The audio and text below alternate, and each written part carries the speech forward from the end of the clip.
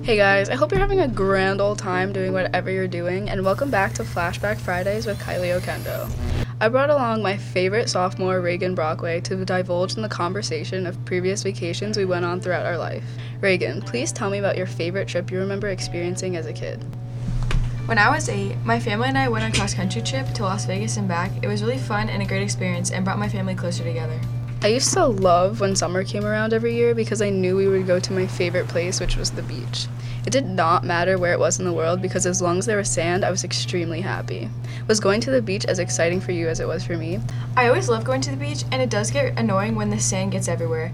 On a scale from 1 to 10, how badly did you want to rip off your skin after leaving the beach due to the stiff feeling saltwater and sand gave you? I think the urge to rip off my skin from 1 to 10 would be a solid 7.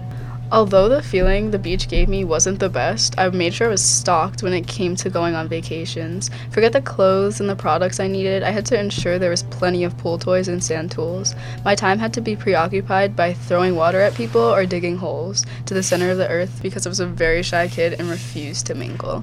Have you ever been to a Disney park or ever wanted to go one day if you haven't? I've never been to Disney, but I've always wanted to. My dad does not like amusement parks or Disney and he refuses to go with us, but maybe one day we will go, or at least I will. I really hope that ends up happening for you because you're really missing out on a lot not being able to go. My family and I went to Florida more times than I can remember. We became regulars at the Disney Swan Hotel in Orlando, Florida.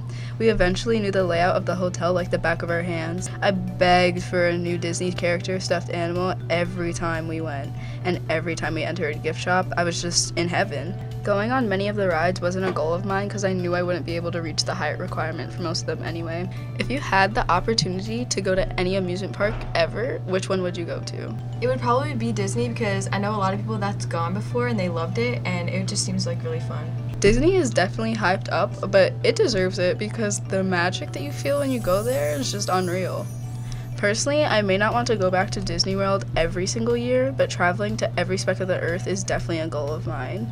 Did reminiscing motivate you to travel to a new location at all? Yes, after vacations and having fun, I always want to go back and also want to go somewhere new. I love traveling and always miss the fun.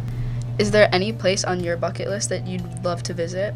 I would love to go to Sweden because my dad has been there before and the food seems really good. Thank you so much for joining me, Reagan.